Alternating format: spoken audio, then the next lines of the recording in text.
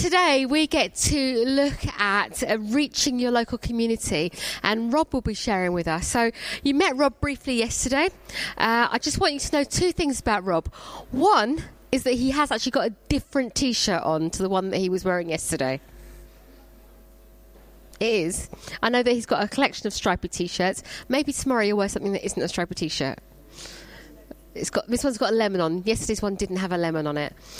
And the other thing I want you to know about Rob is that it's his wedding anniversary today.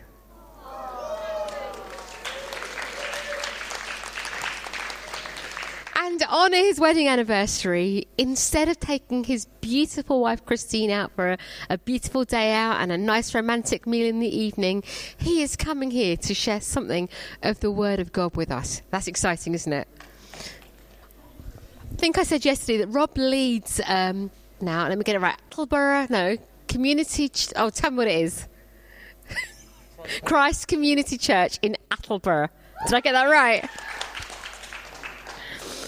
And all the time that I've known Rob for the last 5 years, that's what he's done. He's led a church. And I am learning that leading a church requires the most incredible skill set. You have to be a teacher.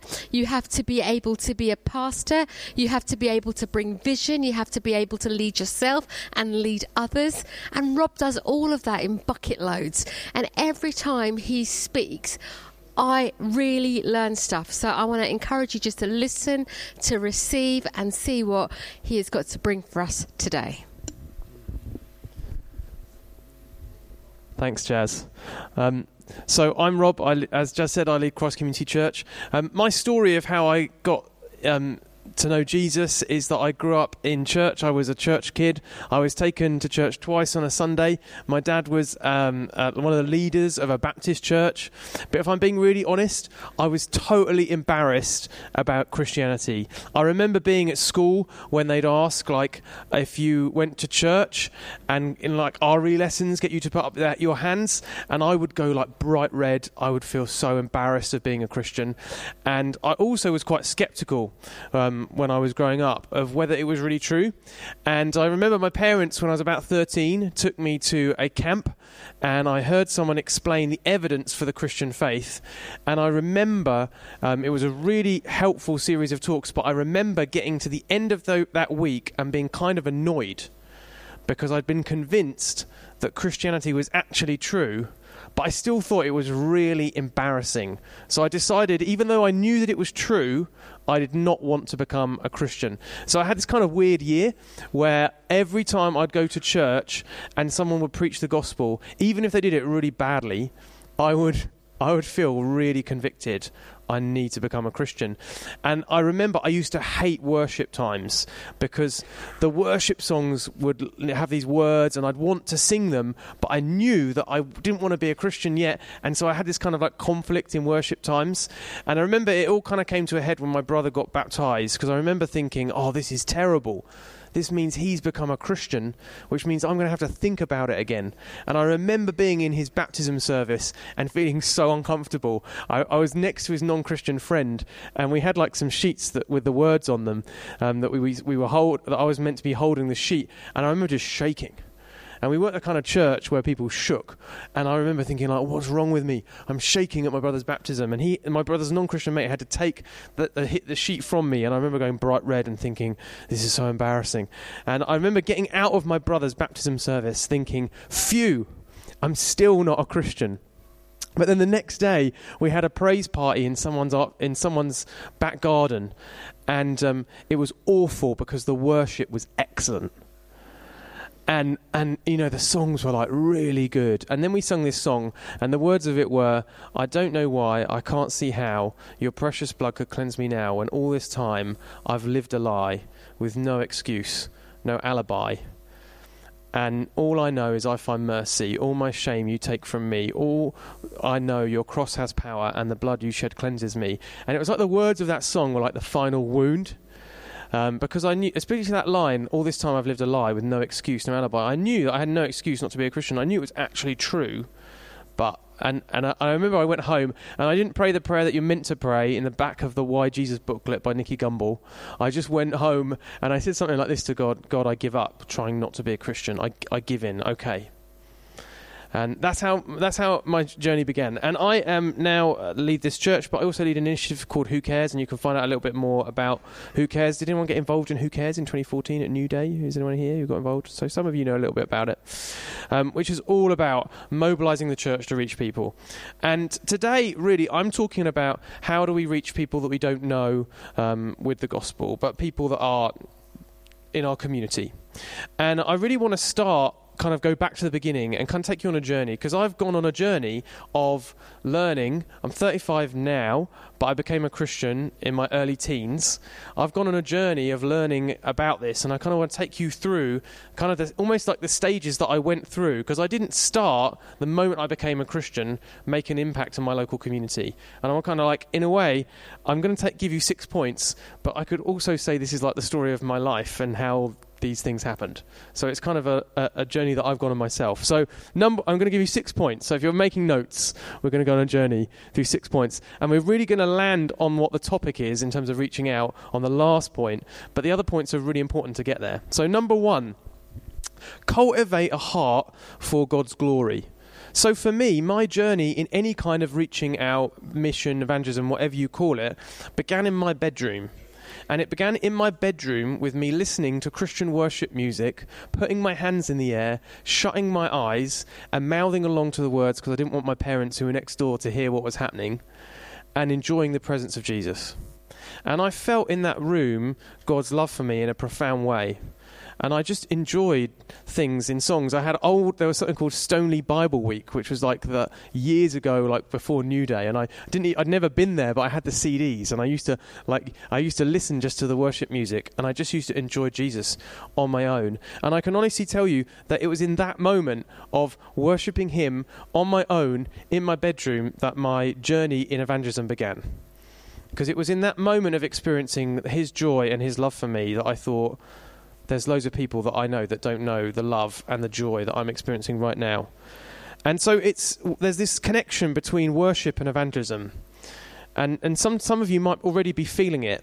Like you're at New Day and you're worshipping, and then suddenly the thoughts dropping into your head, like, this is amazing, I'm singing So Will I, and you were loving that time of worship, and you're thinking like, but there are other people out there who don't know this.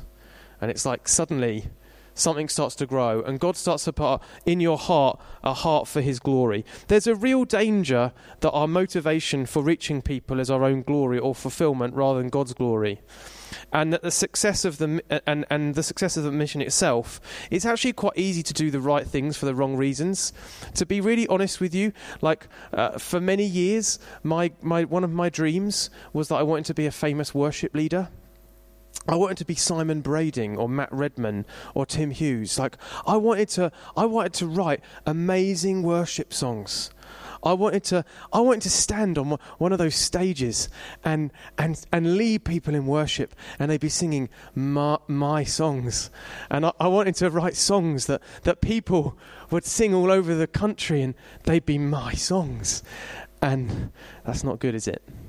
Do you get it? Like my heart for it wasn't for God's glory. There was like a bit of me in it. Now it's a great thing to want to lead worship, isn't it? But my motive wasn't right. And Paul says in Galatians 1 verse 10, if I was still trying to please people, I would not be a servant of God. And we should reach our communities, and we should reach the people that we don't know with the gospel, because we want Jesus to be glorified and because we want sinners to be saved. That is all that really matters. What our role is doesn't really matter. As long as Jesus gets the glory and lost sinners are saved, then we should be ridiculously happy. And I remember once I was speaking at a youth kind of event, and a number of young people had given their lives to Jesus, and it was amazing. And I was so excited. And then the next day or a couple of days after, I met a much more senior church leader, an older man, and I said to him what had happened, and he started to cry. And at first I didn't realise why he was crying, but I realised he was crying because of what I'd told him. And he said, Rob, that's just so wonderful news. That's just such wonderful news. And it really kind of took me back. I kind of thought, hang on a minute, like I was there, and I was the one kind of sharing the gospel, and these guys responded, and I haven't cried about it for joy. You don't even know them. You weren't even involved, but you cried for joy about it. And it really challenged me because it really spoke to me because I thought, wow, you really care. You really care. Like, you really care that lost people become Christians. You really care that Jesus is glorified, regardless of what your role was in it. You're just so passionate about it. And it so turns out that person led one of the largest churches in the UK. God trusted him, and he had a genuine heart for the lost. And I've got this description for you of like what it means to have true zeal. I love it. It's from a guy called J.C. Ryle, and he says this: a zealous man is preeminently a man of one thing. He only sees one thing. He cares for one thing. He lives for one thing. He's swallowed up in one thing, and that one thing is to please God. Whether he lives or whether he dies, whether he has health or whether he has sickness, whether he is rich or whether he is poor, whether he pleases man or whether he gives offence, whether he is thought wise or whether he is thought foolish, whether he gets the blame or whether he gets praise, whether he gets honour or whether he gets shame. For all this the zealous man cares nothing at all. He burns for one thing, and that one thing is to please God and advance God's glory.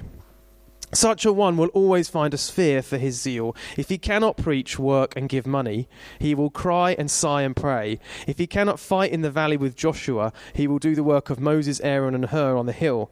If he is cut off from working himself, he will give the Lord no rest till help is raised up from another quarter and the work is done. That is what I mean when I speak of zeal. So the first step in terms of making any difference is really to cultivate a heart for God's glory and really let him give you a heart for him to be glorified, and not worry so much about what your role's going to be, but care more about the mission and the need and the glory of God. So that's number one. Number two, get a vision for true greatness. Jesus redefined true greatness as servanthood. In Mark 9 verse 35 he says, anyone who wants to be first must be the very last and the servant of all. Your life has two kinds of audiences. One is human people.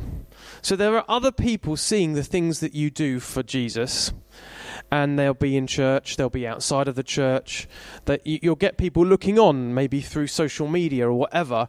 Like you've got an audience, haven't you? You've got a group of people that watch you, and sometimes they will think what you're doing is amazing. Certainly you in the church, like if you do something good, people will encourage you. But you also have a different audience that's not human people on earth. There's another audience watching your life, and it's made up of the Father, the Son, the Holy Spirit, angels, and all the Christians in heaven.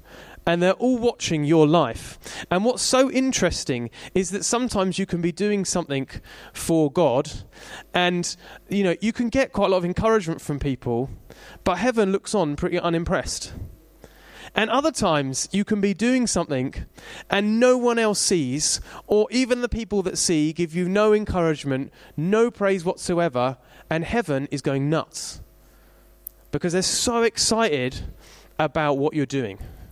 And what gets heaven excited is true greatness. Anyone who wants to be the first must be the very last and the servant of all. When you serve, especially when no one is watching, to get no one's praise, there's no audience, but heaven is watching. Your Father in heaven is watching. And one of the things that you've got to learn if you're going to make a difference in your community is to tune into the right audience and feel the Father's pleasure when you do the thing that's truly great. Have you got a vision for your life that's about true greatness? That's what Jesus has redefined for us. Be a servant.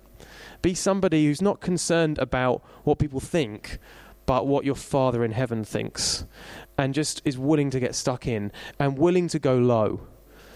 So that's step number 2. Get a vision for true greatness and learn to feel the Father's pleasure over you when you're doing something, even if no one is praising you. And then third step, get your joy from the right thing. Jesus also reminded us not to get our joy from our ministry success. So in Luke 10, he sent 72 disciples on a mission to tell people the gospel, heal the sick, and set people free. And it says that they returned with joy and said, "Even the demons submit to us in your name."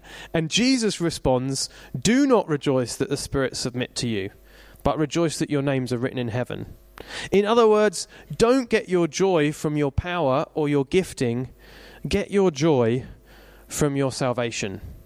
You know, there is a book in heaven, and I wish that somehow in this moment I could take you to heaven and we could see it. And you will find that there is a book in heaven, and it's full of names. And in it, if you love and trust Jesus, is your name. There's a book in heaven with your name in it. How cool is that? And get your joy from that, not from your ministry success. Don't think, I need to do this so that I can be happy. Don't think, I need to do this so that I can be satisfied. Get your joy. Jesus was reminding his disciples after they'd had some success that the joy comes from our salvation. And so I just encourage you, when you actually, some of you are going to see God do amazing things through you in your community. And when that happens, and when people start to really praise you, I want to encourage you to whisper under your breath, "This is not my joy. My joy is that my name is written in heaven, and I'm saved. I'm not going to hell. I'm going to heaven to be with Jesus." That is the most amazing thing. So get your joy from the right thing. Okay, fourth step, and this is an important one. Offer yourselves to God for his purposes. I'm really talking about surrendering here. So let me read to you 2 scriptures. Romans 6 verse 13. "Do not offer any part of yourself to sin as an instrument of wickedness, but rather offer yourselves to God as those who have been brought from death to life, and offer every part of yourself to him as an instrument of righteousness." Romans 12 verse 1 says a similar thing in a different way. It says, "Therefore I urge you, brothers and sisters, on account of God's mercy, offer your bodies as living sacrifices, holy and pleasing to God, which is your spiritual service of worship." So, when it comes to making a difference in our community, and when it comes to any kind of outreach and mission, we're not asking God to help us with our agenda. It's not the case that it's like, "God, I really care about this. Could you please assist me so that I can achieve my goals for our community?" It's not how it works, is it? It's totally different. It's that we're offering ourselves to be used by him for whatever he wants to do. Our God is determined to bless the nations of the world. And he is recruiting people for his mission and for his purpose. And the key question then that we ask ourselves is, are we willing to go wherever he sends? And are we willing to do whatever he asks? There's very little point in trying to do something for God if you haven't truly offered yourself and surrendered your life to him. As it said in Romans 6 verse 13, "Offer every part of yourself to him as an instrument of righteousness." Offer every part of yourself to him as an instrument of righteousness. There's this old song that I like to use to help me do this before God, and it's called "Take My Life." And sometimes I just say these words to God. I don't sing it, and it goes like this: "Take my life and let it be consecrated, Lord, to thee. Take my moments and my days, let them flow in ceaseless praise. Take my hands and let them move at the impulse of thy love. Take my feet and let them be swift and beautiful for thee. Take my voice and let me sing, always only for my King. Take my lips and let them be filled with messages from thee. Take my silver and my gold, not a mite would I withhold. Take my intellect and use every power as thou shalt choose. Take my will and make it thine, it shall be no longer mine. Take my heart, it is thine own, it shall be thy royal throne. Take my love, my Lord I pour, at thy feet its treasure store. Take myself, and I will be ever only all for thee. Offer Jesus everything you have, and when you do that, you will find it may surprise you what happens next. Firstly, many people, when they offer themselves to God, are just surprised at how free and filled with utter joy they are. We can feel terrified of surrendering to God, and then when we do, we realise there's this liberty and there's this joy. We've got a member of our family who truly surrendered to God a couple of days before they died. They'd lived they'd lived in a church for many years, and we sometimes sing these songs that say things like, I surrender all, I surrender all. And this guy was French, and he's a member of our family, and he said, I always used to sing that song, and the French expression is different. For us, it would be more like through gritted teeth, but I think it was like through the tip of my tongue. But basically, he was saying, I always used to sing that song and not really mean it. I always used to hold back from really meaning it. But when he was sick and dying on his bed, that song, I Surrender All, came back to him. And he said, for the first time in my life, I actually meant the words. And the Holy Spirit visited my room that evening, and I was filled with incredible joy. And that was one of the last things that he ever said before he died. But I kind of thought, when I heard that story, that's amazing, but I so wish that I don't wait until I'm on my deathbed to really surrender all to Jesus. I hope for us and you guys at this generation that we can really mean it. And God knows when we really mean it. You can't fake it. It's a decision. Will you surrender everything to Jesus? And I think the other thing that you might find is when you do this, that what Jesus says to you might surprise you. Because you might be terrified that he's going to do something horrible to your life. Like he might send me to my death in Iran or something. And maybe he will. But he doesn't, you can't predict what he's going to say until you surrender. And sometimes God doesn't tell you what he wants to do with your life until you just say, God, I trust you, whatever you want to do with me. And God doesn't want to bring about your ruin. He wants to release you for joy and purpose. I remember Sandy Miller, who used to lead a church called HTB in London, where the Alpha courses come from. And he talks about walking on the beach in California when he had an amazing time at a conference, and he was listing off to God all the things that he could do for God. He was surrendering. He was saying, God, I could do this, I could do this. What do you want me to do, Lord? And he felt God say to him, Sandy, all I want is you. And he was like, whoa, is that all? Well, Lord, you can have that. And so you never know what the Lord might say until you actually surrender. So that's the fourth step. Offer yourself to God for his purpose. Surrender to him. Step number 5. And this might sound a bit counterintuitive because we're talking about how do we reach people in the community and outside of the church. But number 5, prioritize the local church. Paul teaches a very important principle in Galatians 6 verse 10. He says, as we have opportunity, let us do good to all people, especially to those who belong to the family of believers. Paul is saying our first priority is not to lost sinners, but to our church family. Now that seems totally counterintuitive. And I mean, I've had a passion for evangelism for a long time, and I've often had this sense of like, oh, the church people are annoying. Like, they're in. Like, we don't need to worry about them. Like, they're going to heaven. It's the people who aren't going to heaven that really matter. So, like, they can sort themselves out, but I need to go over here to where the lost people are. And that's kind of wrong-headed, because But it seems to make sense, doesn't it, on the face of it?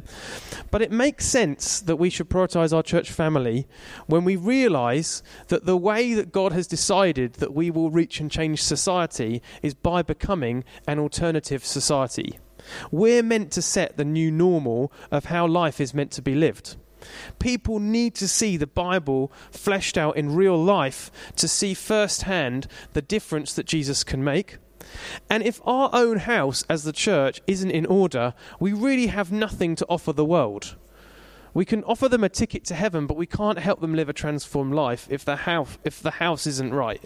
Now, some people have naively thought if we just do an amazing mission or do some amazing evangelism in our town, hundreds of people will get saved, job done.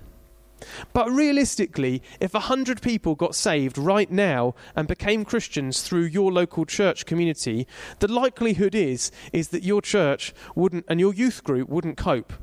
Those people wouldn't get discipled, and in a few years, many of them would disappear. So we've seen this played out in history over the years many times. So in Norwich, just down the road, in the 1980s, there was this massive mission where loads of young people came. And 800 young people responded to the gospel. It was incredible. And some of those young people are leading churches now. It was an amazing move of God. But there was kind of a tragic element to what happened because so many of those 800 young people did not get connected to a local church. They had nowhere to go. And one of the reasons was what was happening in those meetings was amazing. But what was happening in the local churches at that time, a lot of them, was not amazing. And the young people that got saved loved those meetings, but they didn't love the local church because it was totally different. And Terry Virgo, the founder of New Frontiers, talks about inviting all of his friends to church. And they all came. And none of them ever wanted to come ever again. And he realised in that moment that if we're going to reach people with the gospel, the church needs to change.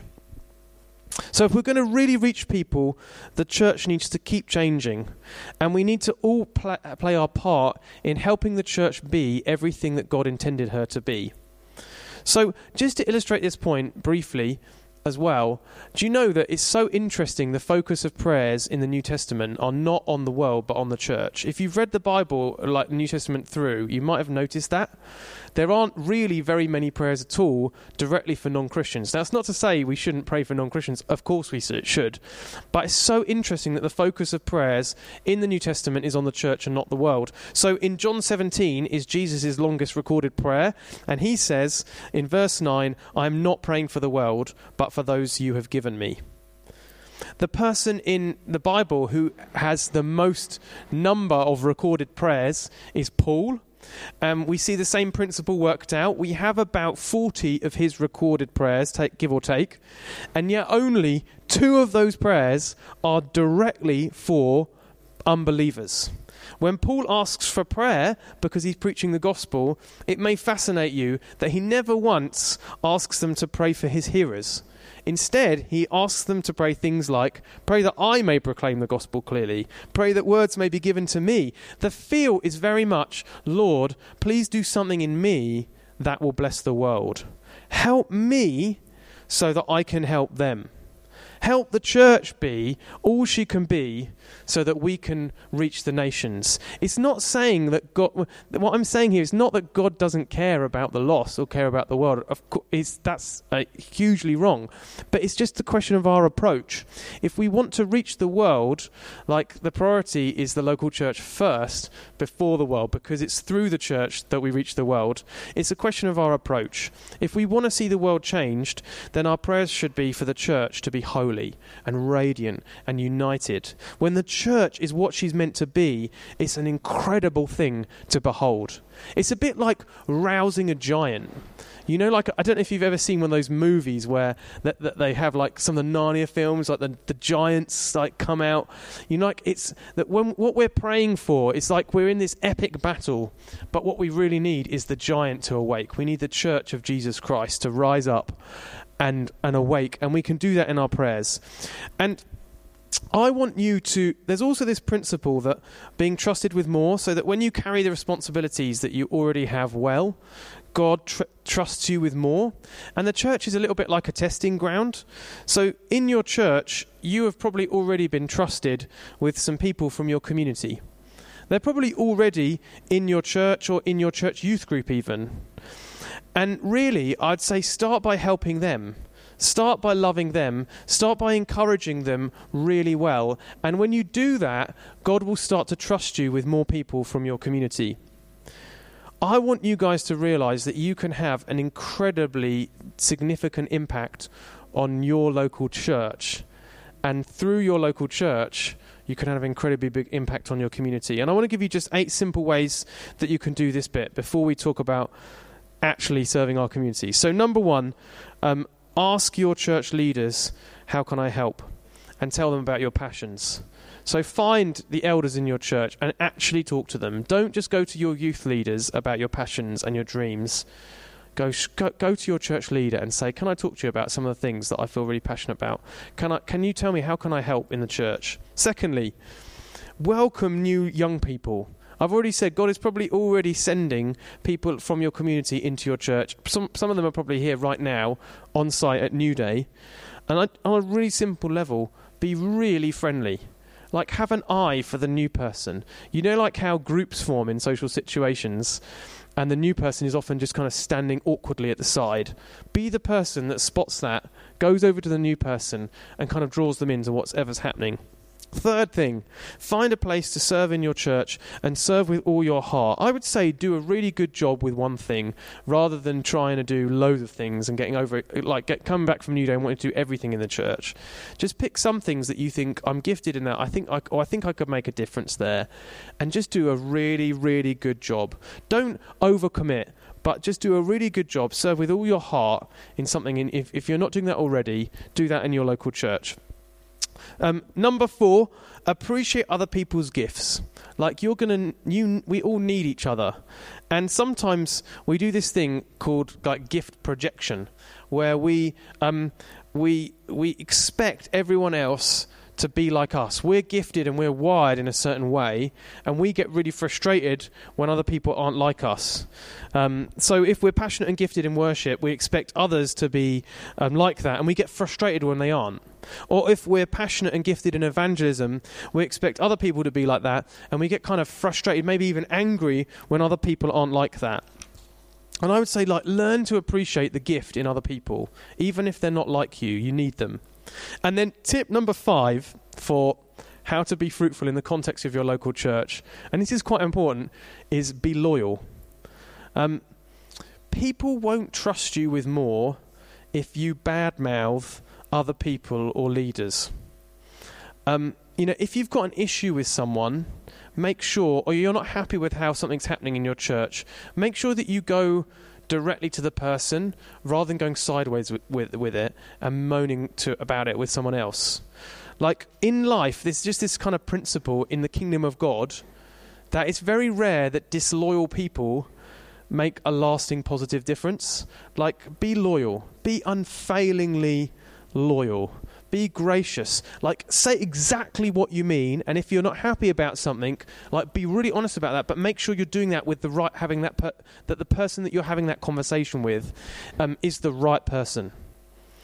So now we're ready to move on to point 6, which is simply do good to your local community, and I want to just talk to you about how you can do this. Paul tells us to do good to all people. Jesus told us to preach the gospel to all creation. So let's assume that you've points 1 to 5 are kind of in order. Okay, you've surrendered to Jesus. You've cultivated a heart for God's glory. You're a loyal, servant-hearted member of your local church. Let's assume that stuff is in place. You've got all the foundations in place to start reaching your community. How do you go about it? How do you reach people that you don't know with the gospel? Jazz talked about friends, but how do we reach out to those people around us? And on a really simple level, you need to understand that there are 2 basic approaches to this. One is that you start by meeting people's practical needs, and then off the back of meeting people's practical needs, you start to meet their spiritual needs. The other approach is that you befriend people or invite people or get to know people or do some kind of outreach where you start by meeting their spiritual needs, And then as you get to know them, you will probably end up helping them with their practical needs. And I'm going to talk about, there are loads of different models for doing that, and we're going to talk about what those are. But I want to give you some top tips. How many have I got? I've got 6 things for you to do to start to make a difference in your local community. Number 1, find a teammate. Find someone that God has given the same heart to. God loves team. It's like his character. He's a team, Father, Spirit, and Son. And Deuteronomy 32, verse 30, says, how can one man chase 1,000 or 2 put 10,000 to flight unless their rock had sold them, unless the Lord had given them up? And it's really saying, like, with the Lord's help, did you spot the maths there? One person can chase 1,000, 2 people can chase 10,000. So it's the maths of Deuteronomy 32 verse 20 is that your life can make 10 times more difference if you do it if you've got a teammate.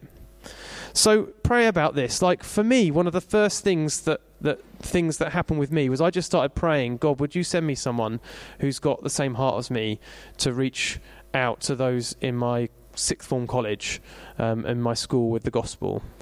And sure enough, over a bit of time and a bit of waiting, someone else came along and we teamed up, and she was a close friend, and we started doing evangelism together. So first thing, find a teammate.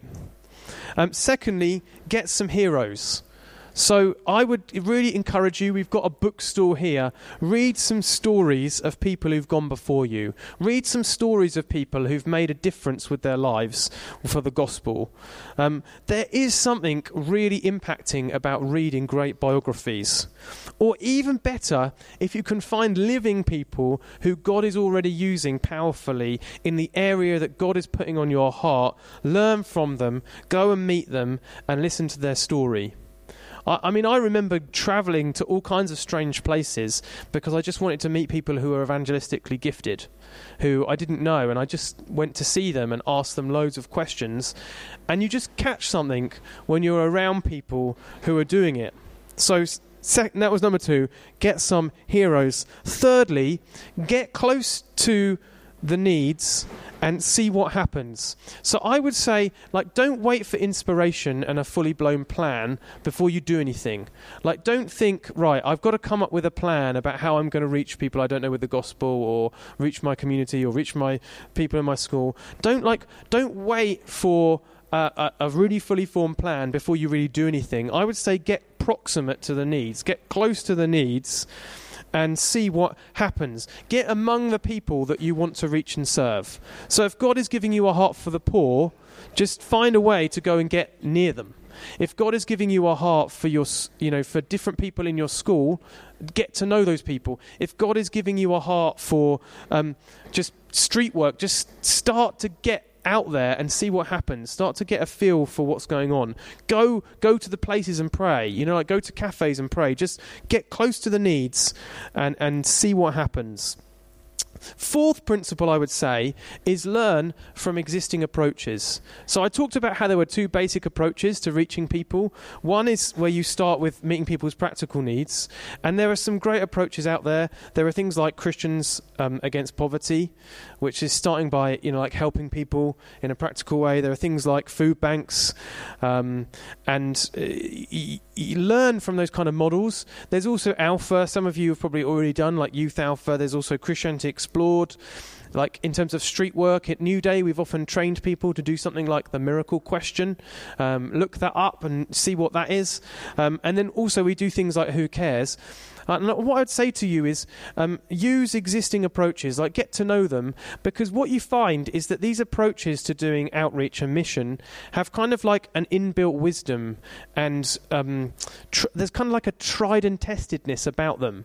Like they've literally repeated doing the same thing like hundreds, maybe thousands of times, and every time they've done it in their approach, they've like sharpened how they do things. And so what I would say is like really humbly learn from the existing models and approaches that are out there. Don't feel like you've got to make up something from scratch. Don't feel like you've got to make up a course, or you've got to make up a street outreach technique, or you've got to make up a way to do it. There's already ways out there, and I would say to start with, just start humbly using those things and learn from them. And don't try and change it before you've really tried to do it properly. Step number 5, really important for you guys, but I just really encourage you, develop your listening skills. So learn to be really fascinated in other people. Other people are so interesting, and like spending time with people who don't know Jesus and just like asking them about what they believe and why, and just listening is such an interesting experience. Like, it's fascinating. And what's a really interesting thing is finding out why they wouldn't consider Christianity for themselves. Like, what are their objections? And learn to ask those questions in a way where resist the urge to be like defensive. You know, like sometimes someone says, oh, I could never be a Christian because I hate what Christians believe about bleh.